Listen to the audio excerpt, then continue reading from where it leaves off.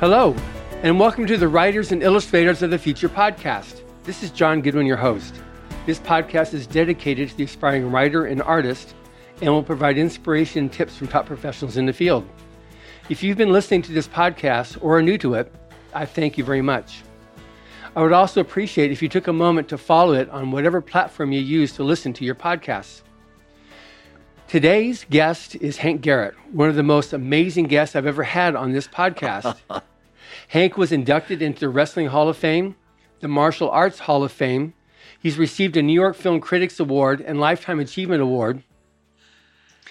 Some of you old enough will know him as Officer Nicholson on the TV series Car 54, Where Are You? And pretty much everyone will know him as the postman in 3 Days of the Condor with Robert Redford. He openly acknowledges Sammy Davis Jr. for helping save his life. I've known Hank for many years, and I'm proud to call him a friend. Now he recently published an autobiography, which will be the focus of this interview, although I will probably throw in a few questions about his career that I'm anxious to ask as well. It is a true honor to have this opportunity to chat with you. Welcome, Hank. Thank you so much for having me. Yes, it's, I think it's, when we first met, you came to one of our shows at the, in our Elmwood Harbor Theater, and I don't know if it was with obviously with Deanna Marie, now your wife, and with Chaplain Dove Cohen, I think. Oh, wow. Yeah, so that was like, 10 or more years ago. Yeah, absolutely. Yes. And then we've been tracking a little bit as you were, the whole journey of putting your book together, and that's why I was really anxious to be able to interview you, not just because you're an amazing star in all your experience, but since this is the Writers of the Future podcast, I'm definitely interested in addressing how it came to be that you put together a book, your journey of doing that. So from Harlem Hoodlum to Hollywood Heavyweight. So anyway, just tell me a bit about how your life evolved to where you decided it was important to put together an autobiography. All right. Raised on the streets of Harlem, 111th between Park and Lexington. My parents were immigrants from the Ukraine, and I was born very late in life to them. My dad was in his 50s, and my mom was in her 40s when I was surprised. And they sold fruits and vegetables off a pushcart and didn't have time for me. They spent 15, 16 hours a day just making enough money to pay for food and rent. So I was on my own. At one point, I actually slept in cardboard boxes on the street. And I wasn't the only one. I was always in trouble. One of my mother's customers was the mayor of Harlem. And she was crying to him that I was always in trouble. Boy, was I ever. And he came to me. I was on the street corner. I was 12 years old, standing there with my fellow hoodlums, smoking cigarettes. And he came over and he looked at me, and first thing he did was knock the cigarette out of my mouth. Now, I didn't know who he was. So I said, I'm going to throw a punch at him. And then these two mountains came toward me. They were two bodyguards. And I thought better of trying to throw a punch. And he said, your mom wants me to take you out. Now, if you say to somebody in New York, I'm going to take you out, it means I'm going to kill you. Yeah. And I said, my mother's putting a hit on me? And he said, no, stupid. So he knew me immediately. He said, have you got a suit? I said, yeah, I got a suit. And he said, I want you to put a suit on tonight. But before you do, man, take a bath. Now, I hated him from the get-go. And I put on my suit, and he took me to the Apollo Theater in Harlem. And I looked at the marquee, and it said, starring Sammy Davis Jr. And I knew the name, not well. And we didn't go into the theater. We went to the dressing rooms. And we went into Sammy Davis Jr.'s dressing room. And I sat there with my mouth open. And Sammy Davis said, so sit down, man. I sat. And he said, so you're a tough guy. I said, yeah, I'm a tough guy. He said, tough guys wind up with broken bones and scars. You're beyond that. You're either going to go to prison or you're going to die. I'm 12 years old, and I had a gun in my pocket, a 25 caliber pistol. The gun started to get heavier and heavier and heavier as he spoke. And he looked at me and he said, I'm going to get you a gig, a job. And he got me a job as a band boy with an all African-American orchestra, Lucky Millinder. And I said, what do? I don't play an instrument. And they said, no. You put the music out for the different musicians. And at the end of the gig, the end of the job, you put everything back in order. I did. And I never forgot, it was the Hotel Teresa in Harlem. And at the end of the gig, Lucky Millinder came up to me and he said, did a good job, man. And he gave me $50. And I look, he said, get yourself some new kicks, shoes. My shoes were torn to shreds.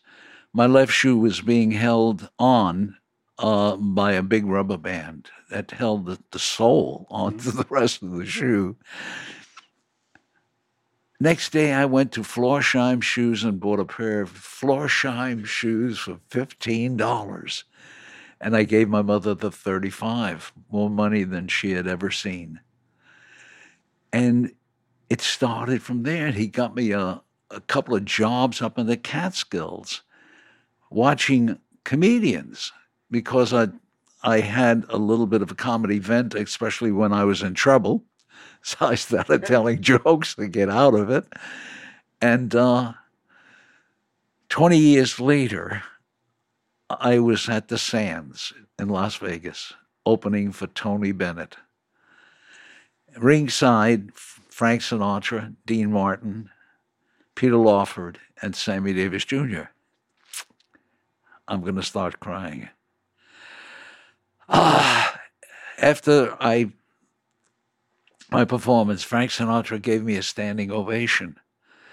And when Frank stands up, the world stands up. Yeah. And they all did. And they ran backstage to see Tony, except for Sam. Sam walked up to me and he said, this is hard for me. You look so familiar, my man. Where do I know you from? And I said, Sam, I'm the kid you said was going to go to prison or die. And he said, that's you? I said, yeah. We both cried, stood there sobbing. And that was the change in life for me. Mm-hmm. At one point, I became a police officer because I thought I could make a change. And I was still pretty much a rookie. A friend of mine was a comedian, and his wife was working for a gentleman named Nat Hiken, who created the Bill Go Show, Martha Ray Show, and he was working on a show called Car 54, Where Are You? And they got me an audition. And I walked in, and Nat Hiken said, sit down. I sat. He looked at me, and I, honestly, just a few words. He said, you're Ed Nicholson. I said, oh, no, I'm Hank Garrett. He said, just the kind of dummy I'm looking for. He said, Nicholson is the character I want you to play on Car 54, Where Are You? And that opened the world for me. That's amazing. Yeah, it's just reading your book. There's so much, like as you're telling me this stuff, okay, that's this chapter. Okay, that's this chapter. That's this chapter. So we're going to be doing a lot more of your life's progression here, but just segueing back now to the book, how long did it take you to put this together? Because there's a lot of details in here, and it's like, that's an amazing memory for one. Like, did you have life notes, or is this all straight pouring from your mind? There's a lady in my life. Indeed. Indeed, there is. And if you look at the book, there would be no book without her. I had a lot of memories, and she questioned me on everything. She said, "What did you do next?" And she said, "How could you have done this?" Because at 16, I was wrestling, semi-pro. And I said, well, I couldn't get my license unless I was 21. But I was 16. So people I knew made some phone calls, and suddenly I was 10 years older. In fact, when I did Car 54, I was just 19. But according to the new records, I was 29. So, and Deanna Marie Smith, she was amazing.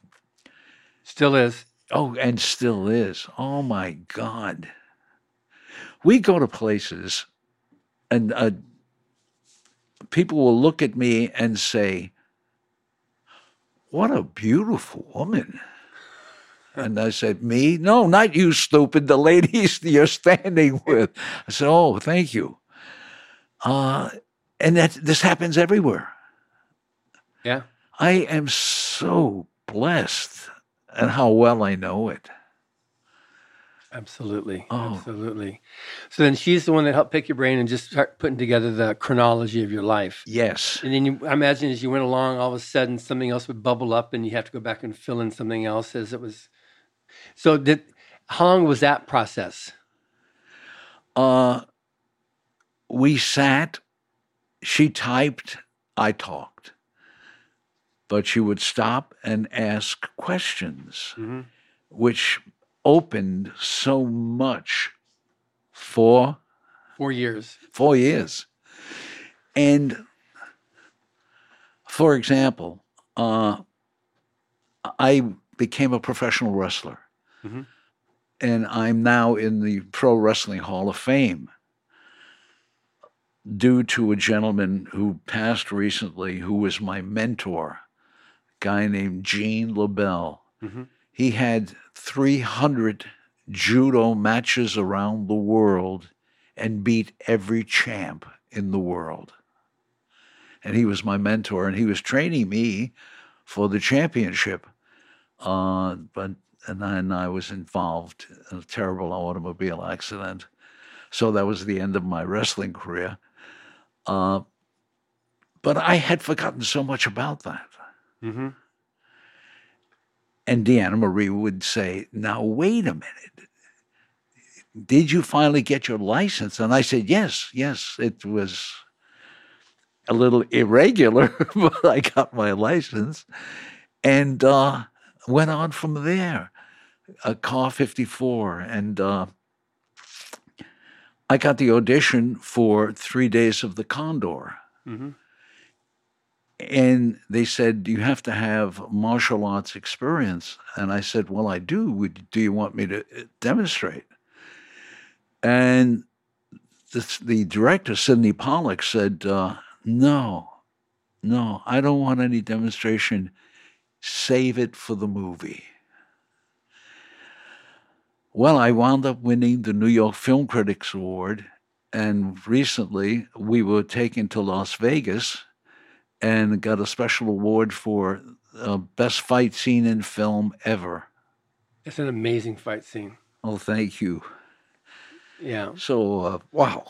So she basically just continued to pluck all these different memories and then put together the timeline so that... Exactly. So now, these are some good words in here. In right sequence, right order. You know, the sentences all make sense and they flow from one to the next. So that's her. Good, yeah, because the title says Hank Garrett and Deanna Marie Smith. So, exactly. Yeah. So, but the whole book is Hank and Deanna Marie. His life. Yeah, it's your life, but her editorial prowess. Yes. Put it together. So how many years did you spend working on this book? 5 years. 5 years. And I must tell you, proceeds, we take our cost. Mm-hmm. And the rest of the money goes to disabled American veterans. I started going to hospitals. I'm a comedian. I wound up being with Tony Bennett for 4 years. I was his opening act. And I paid my own way to Vietnam. A friend of mine was a lieutenant colonel with the Marine Corps. I won't mention names. He got me to train with the Marine Corps, and I told him what my plan was. I paid my own way 3 times and went to Vietnam. And I wanted to bring a little bit of laughter. And Frontline, they introduced me, and I stepped on to what was the stage. And I was introduced, and as soon as I was introduced and I hit that stage, a machine gun opened. And I yelled, "Critics!" And we all started running. And one of the GIs said, "Mr. Garrett, don't make us laugh when we're trying to get the heck out of here." Wow. So that's but that's what I get also on reading the book, because it was just amazing. Just and they're short there's chapters or sub chapters that you got in their sections, and you have so many different parts to your life. There's just all these different people that in the last section, all the different people that you worked with, and it's just fascinating, and also your connections on the full spectrum of the world's people. Yes. Yeah. You had your godfather or your uncle, I guess it was, that would take care of you whenever you needed yes. When you were going to perform. There was some performance you could do for your aunt, or somebody you were going to do a performance from. It was a charity fundraiser, and you were working at this, I guess, at some club, and they said, "No, you can't get off." So then you called your uncle, and he said, "Okay." So he called the owner, and then you got off, but you had to make it back before your act started, or else you're in deep trouble. So you arrived just in time when you heard your name announced, and you made it right on the stage, and the show went on. So many times. Amazing stories. It's just fascinating stuff. So, but what's also fascinating is how well written it is. Oh, thank you. Yeah, and so it's. Yeah, I got the finger pointing at Anna Marie, which is fine and understood. Quite frequently, celebrities, when they do their biographies or autobiographies, they hire somebody else totally to do I know. the whole thing. Yeah, a very dear friend of mine, he was a close friend, and he was a ghostwriter. So that's exactly what he did. He wrote books with someone else's name, and he was paid for that. And I thought about that, and I said, no. And Deanna Marie said, "Look, your stories are so fascinating. Mm-hmm. You don't need anybody creating stories for you." And we were talking, and I met Elvis Presley. How I met him, a friend of mine was Elvis Presley's opening act. And he told Elvis that I was into the martial arts, and I'm in the Karate Hall of Fame. Elvis is a martial artist. And so I get a call from a gentleman named Red, who was one of Elvis's top people. And he said, "Would you be willing to do Elvis Presley the honor of sparring with him?" And I said, "You want me to do the honor of..." I said, "Well, I'll give him a break." Elvis showed up. He rented a hall at the Sands, And it's just for us to spar a little. He showed up. He was wearing an outfit that cost $25,000. Right leg said Elvis, left leg said Presley, spangles and sparkles, and there were rockets going off. I'm there with my $1.95 outfit. It's in shreds. And I went, oh, okay. And now Elvis comes up to me and he called me sensei, which is teacher. Right. And I said, Elvis, you don't refer to me as sensei because you and I are equal rank. He said, oh, okay, sensei. He said, can I ask a favor? And I said, sure. He said, sensei, please try not to hit me in the face because I've got a show to do tonight. And I said, Elvis, I've got a show to do tonight, so don't hit me in my face.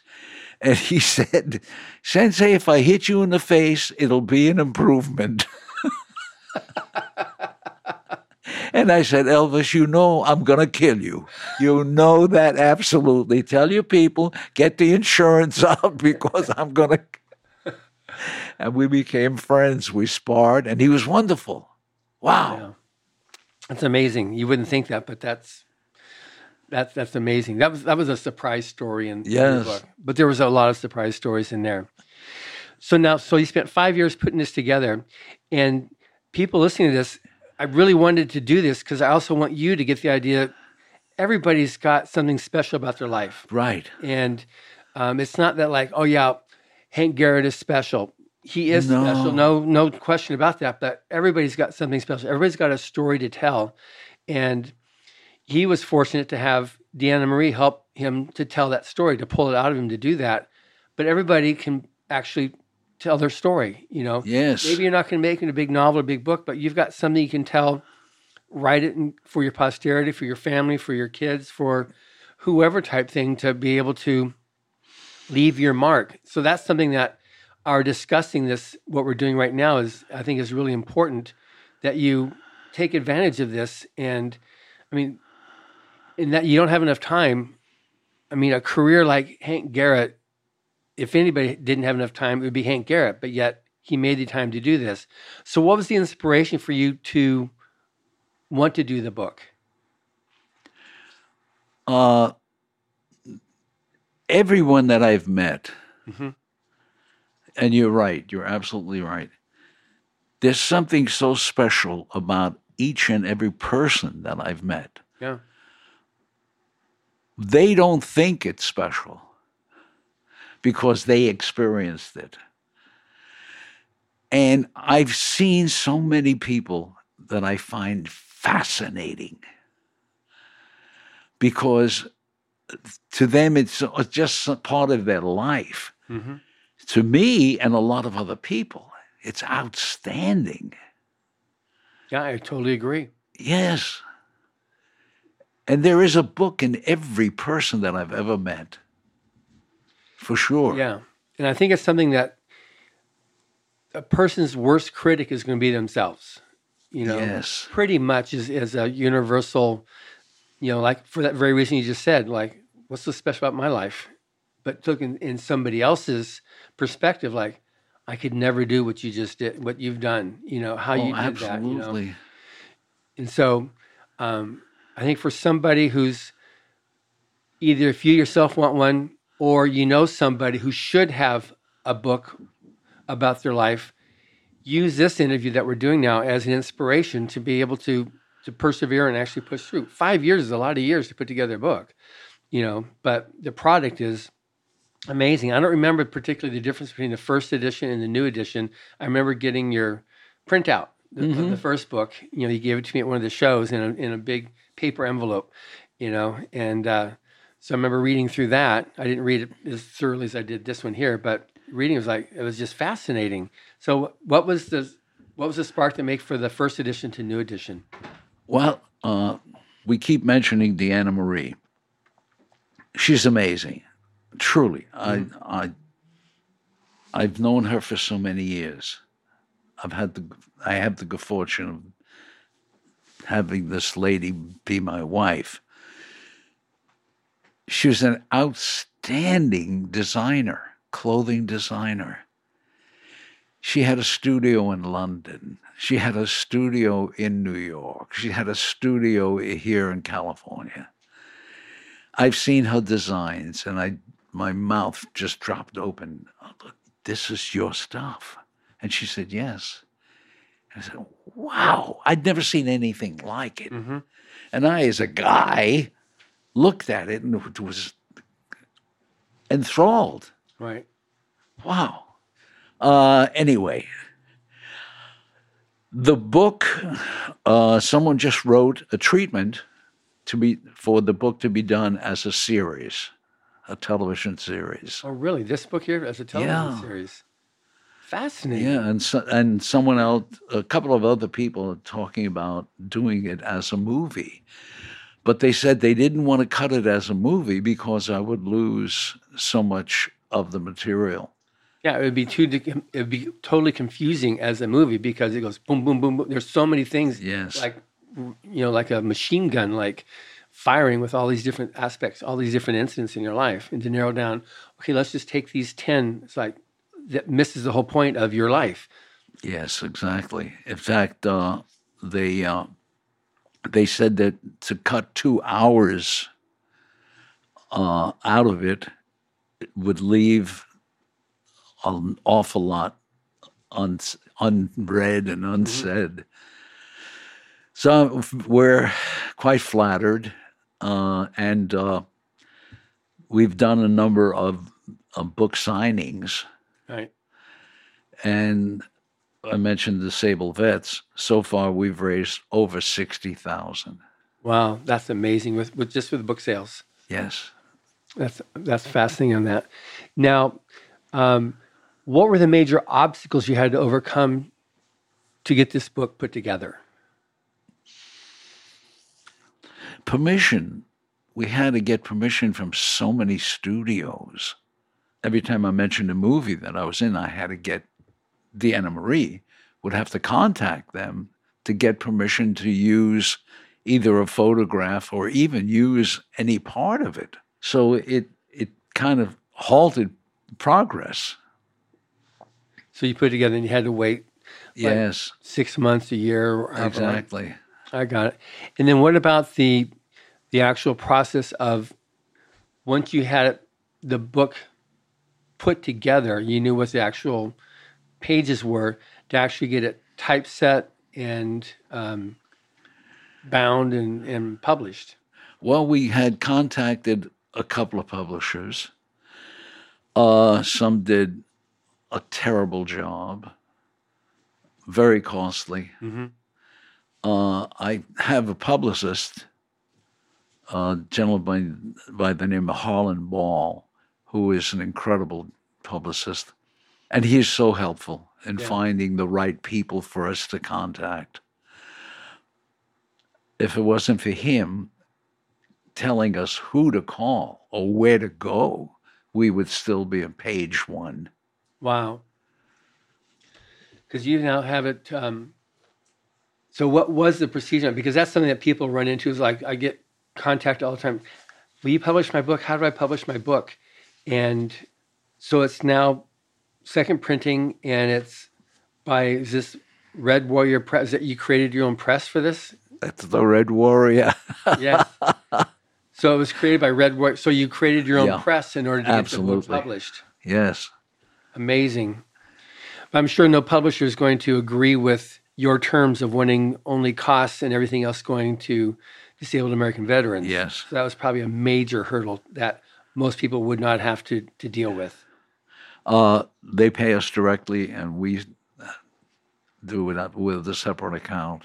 I get it. Now, do you have, I'm assuming obviously you're on Amazon. Are you in, and you say book signings, you do, obviously in bookstores. What kind of bookstores? Independents? Or? We haven't done many.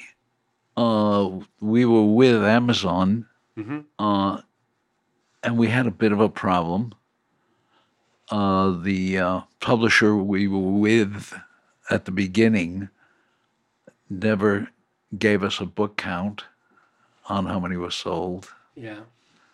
So we thought God, the book is a failure. It's not selling at all. We had no idea. I have done possibly hundreds of interviews, and each interview that I've done has been so successful. I mean, making friends. Yeah. Really incredible. But it's so funny. I get a call from somebody in Kankakee who says, "Hey, Hank, I'm your cousin." "Oh, really?" "Oh, yes. Do you remember me?" No. Boy, have I got relatives now. You got relatives coming out of the eaves. So now on, so you've had the problem of just getting a publisher in the first place, and you finally solved it once you dealt with the first one, which was less than optimum, by creating your own. So has that been better than making yourself your own publisher for this? Yes and no. It's a lot of work. Sure. Deanna Marie works her heart out. She really does. The first publisher we had, he was in Canada, and we could never get any information. How many books were sold? How many were printed? Could not get the information. Amazon, we never got an actual count either. So we're having sales come directly to us, and it's harlemhoodlum.com. Well, we'll definitely be promoting this, but it's also interesting with the way that publishing is changing now. And anybody listening to this, it's not even necessarily a fault. Independent publishing, self-publishing is so popular right now because of issues like what you've just say you run into it. It's not something special that you've run into. It's an unfortunate thing, but there's so many people right now wanting to publish books that, with the number of publishers decreasing, especially after the last 3 years with the pandemic, a lot of places, yes, and as you've experienced also, or possibly experienced, paper has gotten very expensive. It's gotten, the lead times on getting a book printed have gone from being able to schedule something a month to 2 months in advance. Now it's easily at 6 months, unless you're a big publisher and actually have major stockpiles of paper or existing orders that you can just pull from to be able to print your book with. It's really hard right now. So just the parameters have changed a whole lot on publishing. So what you're going through right now, creating your own publishing house, I mean, that's pretty creative there, and it's the solution. But the fact that you've raised, you said $60,000 for DAV. Yeah, 61,000. Yeah, I mean, it's amazing. So obviously you're getting sales, and a substantial amount of sales to be able to forward that to these disabled American charity. So, one other thing we're working on, and it's a place for kids, and it's called Hankster's Kids. We want to get the kids off the street. Yeah. We want to give them a place to come to. Come to us. Spend time. We'll have games. If you need homework help, we'll have that for you. You're hungry? I'll feed you. Come get off the street and come spend time with us. That's the kind of place that we're looking to build now. And were you going back to Harlem for that, or where? We're not sure where we want to make it the most convenient place where kids are on the street. We want them off the street. Right. I spent so much of my life on the street. I was a hoodlum, did not know where I was going, did not know what to eat, didn't know where to eat or where to get food. My friend George and I, we made a fire in a trash can, and we threw potatoes into trash cans that were on fire. We would pull these potatoes out. That's what we lived on. We never had a meal. I remember, boy, I'm jumping around. I was walking down the street, winter, cold, and I saw a store with the windows blacked out. And the door was open, and people were singing and dancing. And I looked in, and a man came up to me, and he said, "Are you hungry, son?" And I said, "Yeah." I said, "That's my middle name." He said, "Come on in." It was full of people. It was gospel, singing, dancing. He said, "If you're hungry, help yourself." Tons of food on huge tables. He said, "You have a mom?" I said, "Yes." He says, I'm going to pack up a bunch of food for you to take home to your mom." And I just sat there. Now I hear gospel, I start to cry. Yeah. And he said, "Go with God." And I looked at him, and he said, "Oh, my name is Father Divine." And I said, "Well, thank you so much." He said, "You're welcome here anytime. Anytime. You're hungry? I'll give you food, take home to mom. Or if you want to bring your mom." I said, "My mom works all the time trying to sell fruits and vegetables." He said, "Anybody that you know on the street, bring them." He said, "If you're hungry, I'll feed you." And I never forgot that. Mm-hmm. And I want to do that with the kids, get them off the street and feed them and give them a secure place, give them a warm place. Well, that's amazing. And what's also good too, anybody again listening to this, because this is the connection I've got here for Writers of the Future with interviewing Hank is, having read his book, I knew that one, it's just an amazingly interesting story, but that even with all that happening, be able to put together this an amazing tale of his life. It's nonfiction. You know, normally I talk to people about science fiction, fantasy, alternate history, dark fantasy, and that's not what this is. This is. But what's interesting about this, and what I was going to bring up is like, if someone were to be able to write this and submit it to a publisher as a fiction story, they'd be thrown on their ears as this is so unreal. This is just get real with what you're writing. And like the problem with fiction is you have to write it real, because if you had something the way that real life happens, nobody would believe it.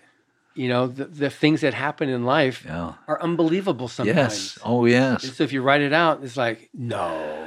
Like you're, just the things that have happened to you, and the lucky breaks, the bad breaks too that you had, but the overall, of course, the lucky breaks outweighed but just as a wrestler, some of these things, that one story of how you were, you're wrestling and the guy was caught. He had two identities, and so he was wrestling himself. So you had to put on his clothes. Yes, everything. You're 180. He was 260. So you're holding your pants up with one hand. Yes, he was a monster. Twice my size. And then the referee, he was on the ground because he was just laughing so hard. Yep. Yeah. Oh God. It's like that stuff is just it's unreal, but yet that is absolute reality. Yeah. So that's an unfortunate thing about fiction. You have to make it real, even though real life is never real. Oh, I know. Yeah. So, what has been the greatest joy that you experienced in writing this book? Spending the time with Deanna Marie. Truly. She's my best friend. Mm-hmm. In fact, the best part of a day for me, at any day, is just the two of us having a meal together. We laugh, we carry on, just the two of us. Mm-hmm. We were at a Thanksgiving party, and we just sat there. I mean, you know, we acknowledged and spoke to the other people. But the best part of it is going home and the two of us sitting in a little dinky restaurant, you know, or a coffee shop. We enjoy each other. Well, I'm glad that you like her. So in terms of putting together the book, though, was there anything that, like, for you that did it provide any type of a closure to your life, or any type of being able to experience this stuff and just being able to, like, okay, you definitely had various issues growing up, and you had the loss of your father, and when your mother passed, and different things that happened. Putting it down on paper, did it do something for you also? It brought back some sadness, not knowing who I was, because my father evidently was here illegally and took my mom's last name. She had been married once before. I had 2 half-brothers.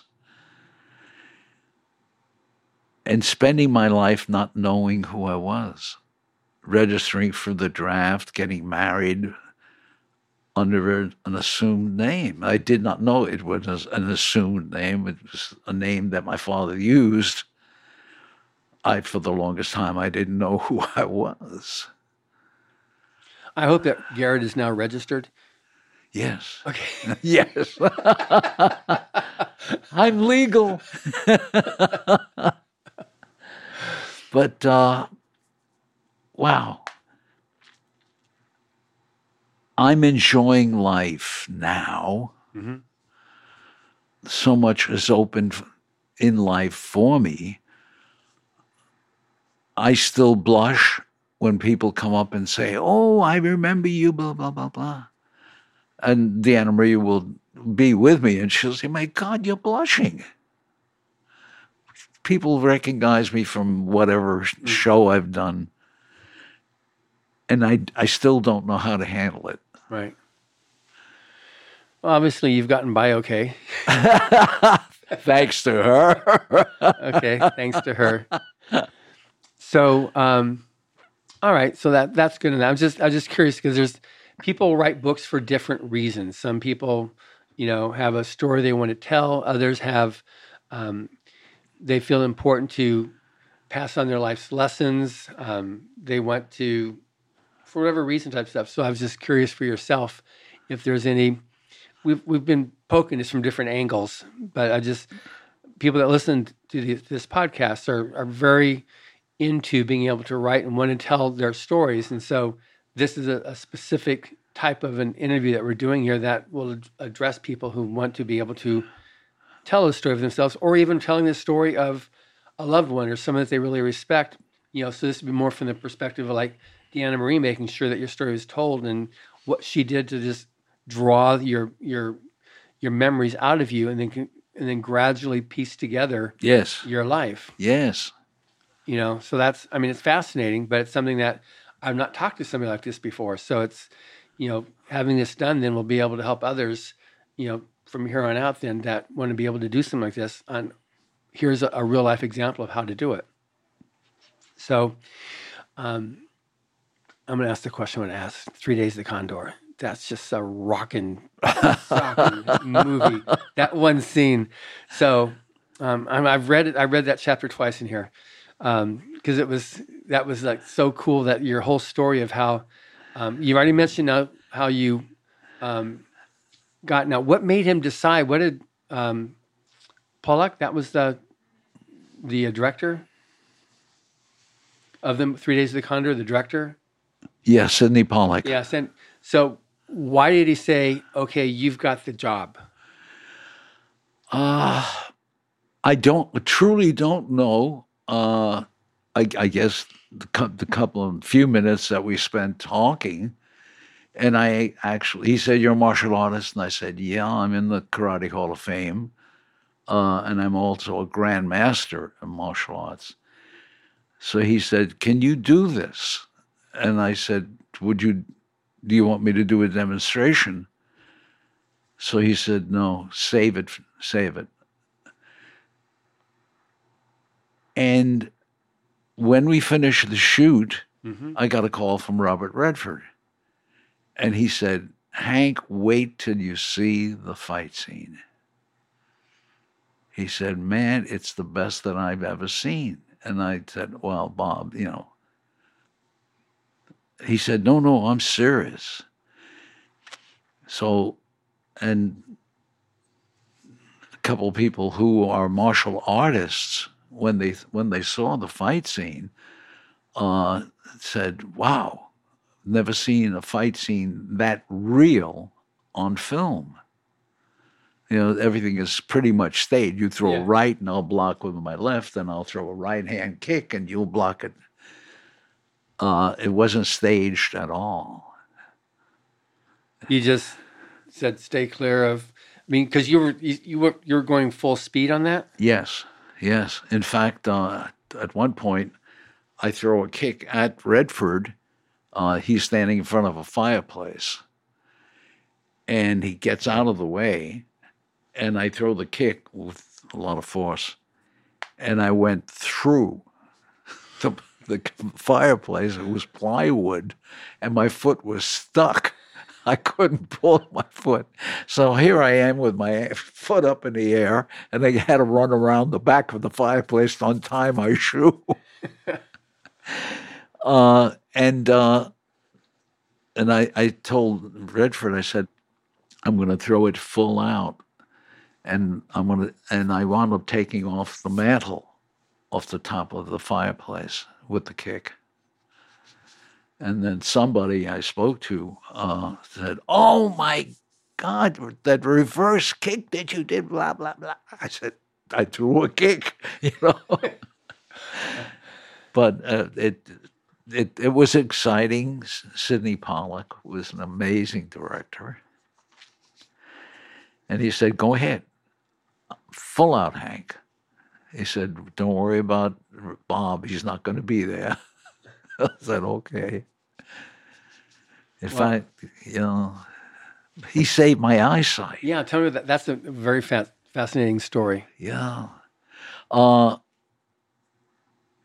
When I come into the place to try to get him, there's a close-up on a stove of a pot of coffee and smoke coming out of this pot of coffee. Now, then they were going to do a tight close-up of my face getting the coffee. Redford came out of his dressing room and said, "What are we shooting?" And he said, "It's a tight close-up of Hank's face getting the coffee." And he looked and he saw the smoke coming out of the pot. And he said, wait, whoa. We're not throwing hot coffee in Hank's face."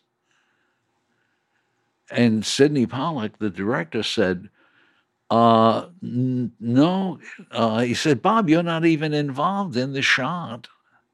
You know, it's just going to be a close of Hank's face." And he called the special effects guy, and he said, "Why is that bubbling smoke coming in?" He said, "Well, it's an acid diluted with mineral oil." And he stuck his finger and said, "See, it doesn't burn."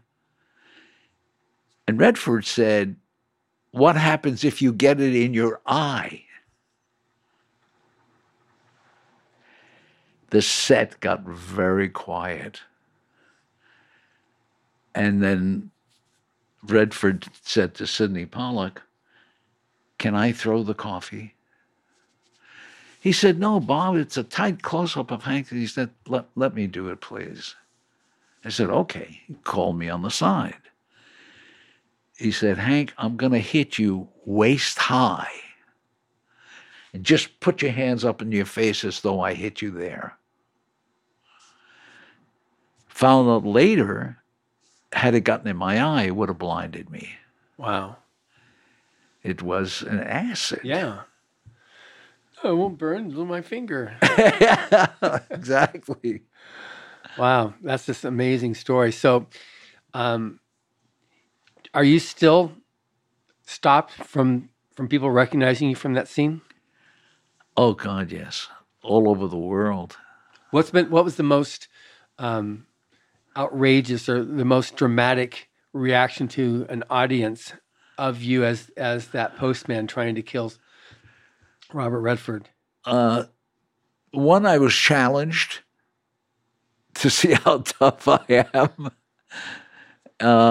And then people just impressed. Yeah. They say, "Oh my!" In fact, today I went to have my hair cut, and the guy said, "The postman." Oh, the shoes, and they remember so much of that scene. Yeah. No, it just I don't remember a whole lot else of the movie, to tell you the truth. I remember that scene. Thank you. Yes. So now you've done a lot of movies and a lot of TV shows and whatnot. What's been your? We've talked about 3 Days of the Condor. Anything else that has been your would consider highlights for yourself? Car 54, where are you? I'm the only one left from the show. That gave me the opportunity. Up until then, I was an actor playing little parts in different shows. And Car 54 had made me noticed around the country, if not around the world. Yeah, I'm interesting. I used to watch that show. No, it was just I didn't. I was very young, so I didn't really understand it a lot. But it was just fun to watch. You know, you just car 50 where are you? And just like the old sirens, as they like you see somebody Exactly. like winding the crank there to get the siren going there. You know, When I'm doing autograph shows, and people come up and say, "Do you remember the song? Do you remember it?" And I said, "Yes." Oh, they were going to sing it to me. yes, I imagine you would remember that. So, what was the point that like you like transitioned from being a hoodlum to not? Oh, I was, oh boy, on the street, and the police were looking for a friend of mine. His name was Lucky. And I did not know where Lucky was. Cops were looking for him, and they pulled me in. And they beat me. They worked me over. "Look, tell us where Lucky is." I said, "I don't know. I honest don't know." Bang. They kept working me over. I was a bloody mess. This was still in Harlem on the streets. And finally, a detective came in, and he said, "Tell them they're gonna cripple you." I said, "I don't know. Don't you think I would tell them?" Well, he said, "Get washed up," and I walked home, and there was Lucky. Not Lucky, Lefty. Oh, sorry, Lefty. They were looking for him. He's standing there playing handball in the schoolyard. I walked over and I punched him. He said, "Why did you hit me?" I said, "That for the beating I took because I didn't know where you were." He said, "They beat you?" He said, "I've been here all day long." He had stolen some food. At one time, he came up to my mom, and my mom saw him. And the cops were looking for him because he had stolen a loaf of bread.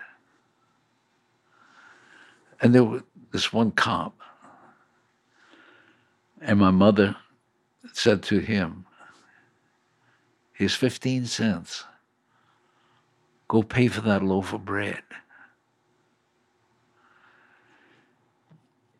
he took the 15 cents, paid for the loaf of bread.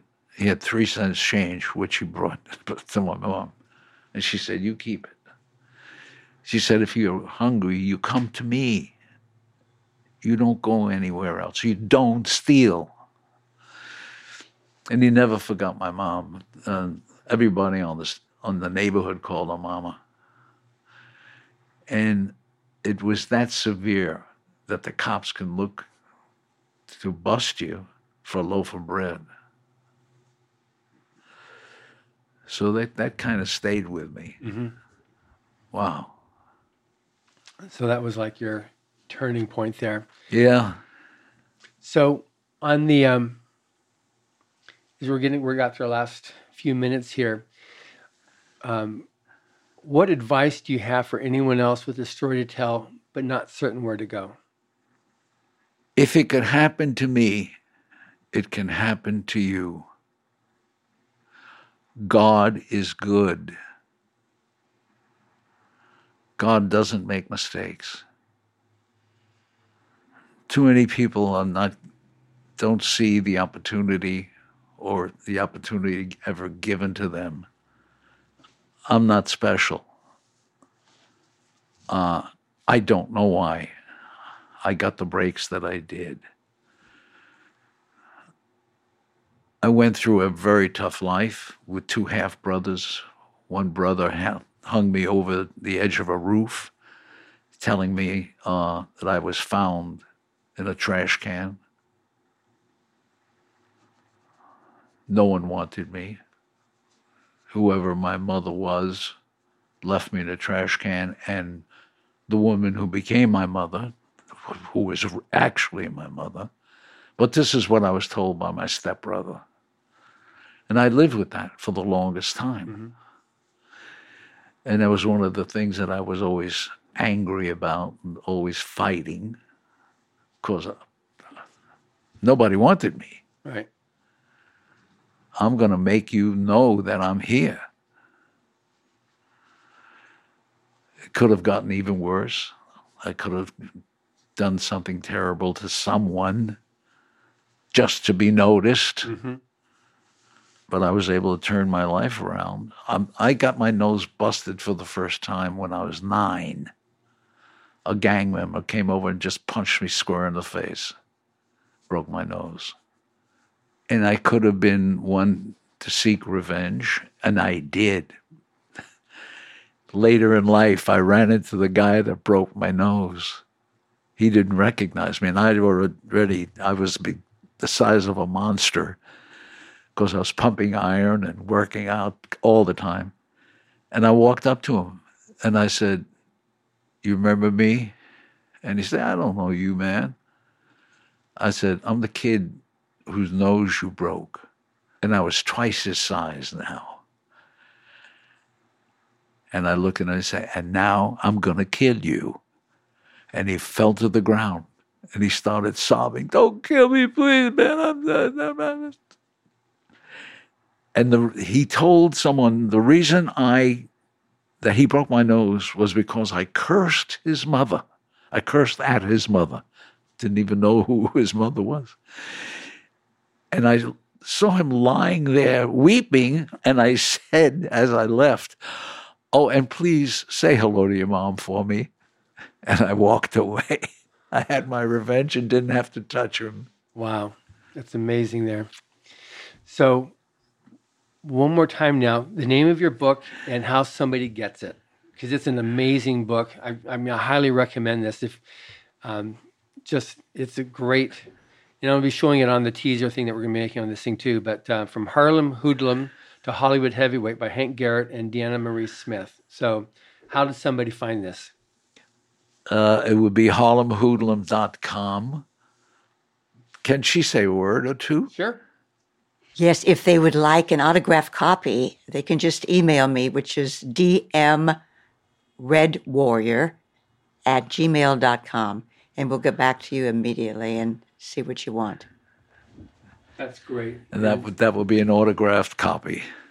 Like mine. Yes. Exactly. Well, this has been great. We've gone through we're a little bit over our hour here, which I knew it would be very much going to happen like that. But anyway, it's been great talking to yourself, Thank you. Hank, and as well that last little bit there with you, Dana Marie. And thank you for listening. Subscribe to the Writers of the Future podcast wherever you get your podcasts. We've also been syndicated on the United Public Radio Network, where you can find these podcasts as well. Writers of the Future can be purchased wherever books are sold in the U.S., Canada, the UK, Australia, and South Africa, and available everywhere via Amazon.com. We are especially appreciative of our sponsor, Carnation, for supporting this podcast. Carnation has been making delicious milk products for over a century and is still going strong. Writers and Illustrators of the Future are contests created by L. Ron Hubbard to provide a means for the aspiring writer and artist to be seen and acknowledged. It is free to enter and open to amateur short story writers and artists of science fiction or fantasy. Again, thank you very much, Hank. Thank you. Thank you for having me. Thank you for having us. Absolutely.